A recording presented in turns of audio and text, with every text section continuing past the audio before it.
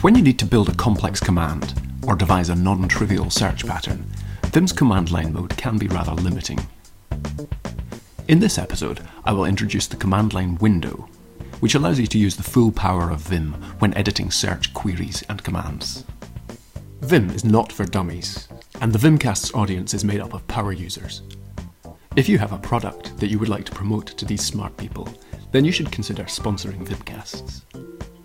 I was holding this latest episode hostage until a sponsor came forwards, and I don't mind doing that again.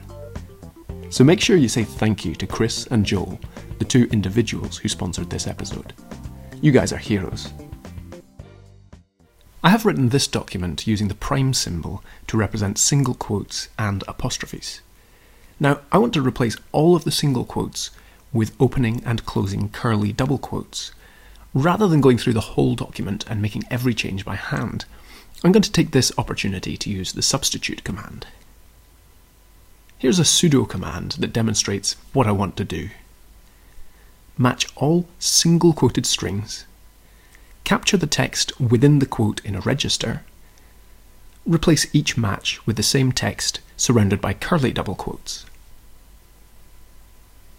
To make this work, I'll have to create a search pattern that matches single quoted passages. Rather than testing this live on the document, I'm going to open another buffer and paste in 3 examples of increasing complexity, which I'll use as test cases. I'll show you the iterative process that I use to refine a search pattern in Vim. For my first attempt, I'll search for a single quote followed by any character 1 or more times with a single quote at the end. The \V at the start of my search enables very magic mode, which means that I don't have to escape common characters such as brackets and the plus sign. This works fine for my first test case, but in the second test it hasn't distinguished between 2 separate quoted words.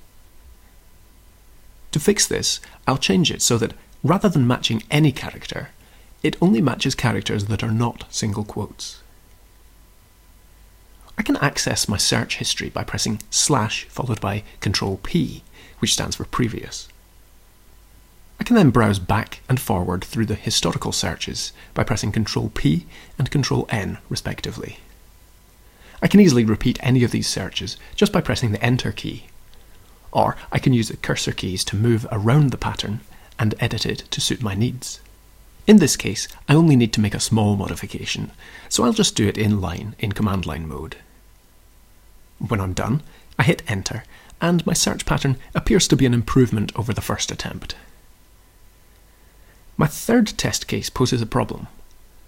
The quoted string contains an apostrophe, so I'll need to tweak the search pattern so that the single quote characters immediately followed by a letter do not terminate the match. Comparing my current pattern with what I'm aiming for, I can see at once that I need to make extensive changes. I don't like the idea of doing this in command line mode, so instead I'm going to bring up the command line window by pressing Q/.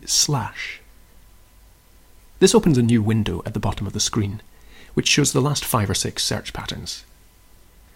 As you can see from the line numbering, Vim remembers the 20 most recent searches.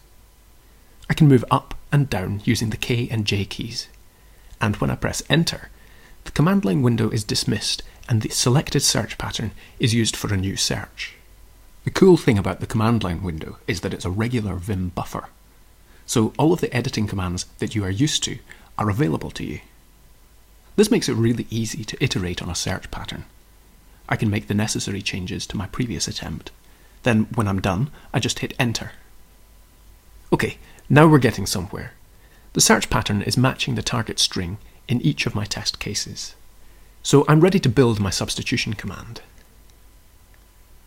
The substitute command expects a search pattern followed by a replacement string.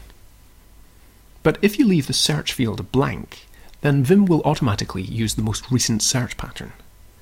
This is useful if you are still refining your search pattern, because it allows you to continue iterating without having to modify the substitution command. Previously, I opened the command line window with the Q/ command, and it showed the search pattern history. This time, I'm going to open the command line window with the q: command. Instead of showing the history of search patterns, it shows the history of commands. In this case, I'm starting from scratch rather than editing an existing command, so I'll just hit I to go into insert mode, where I enter my substitution command. Let's see what happens. Okay, that's not worked. Undo. It looks as though I forgot to create a register to capture the quoted string. I'll bring up the command line search history window again, and wrap everything inside of my quotes in brackets. This text should be available in the replacement field of my substitute command through the \1 captcha. Having updated my search pattern, I can repeat the substitution command by pressing : followed by Control P. That's looking more promising, but it's missing the vital ingredient. I forgot to wrap the replacement string in curly quotes. Once again, I'll bring up the command line window with q:, then edit my most recent command. Bang! Job done.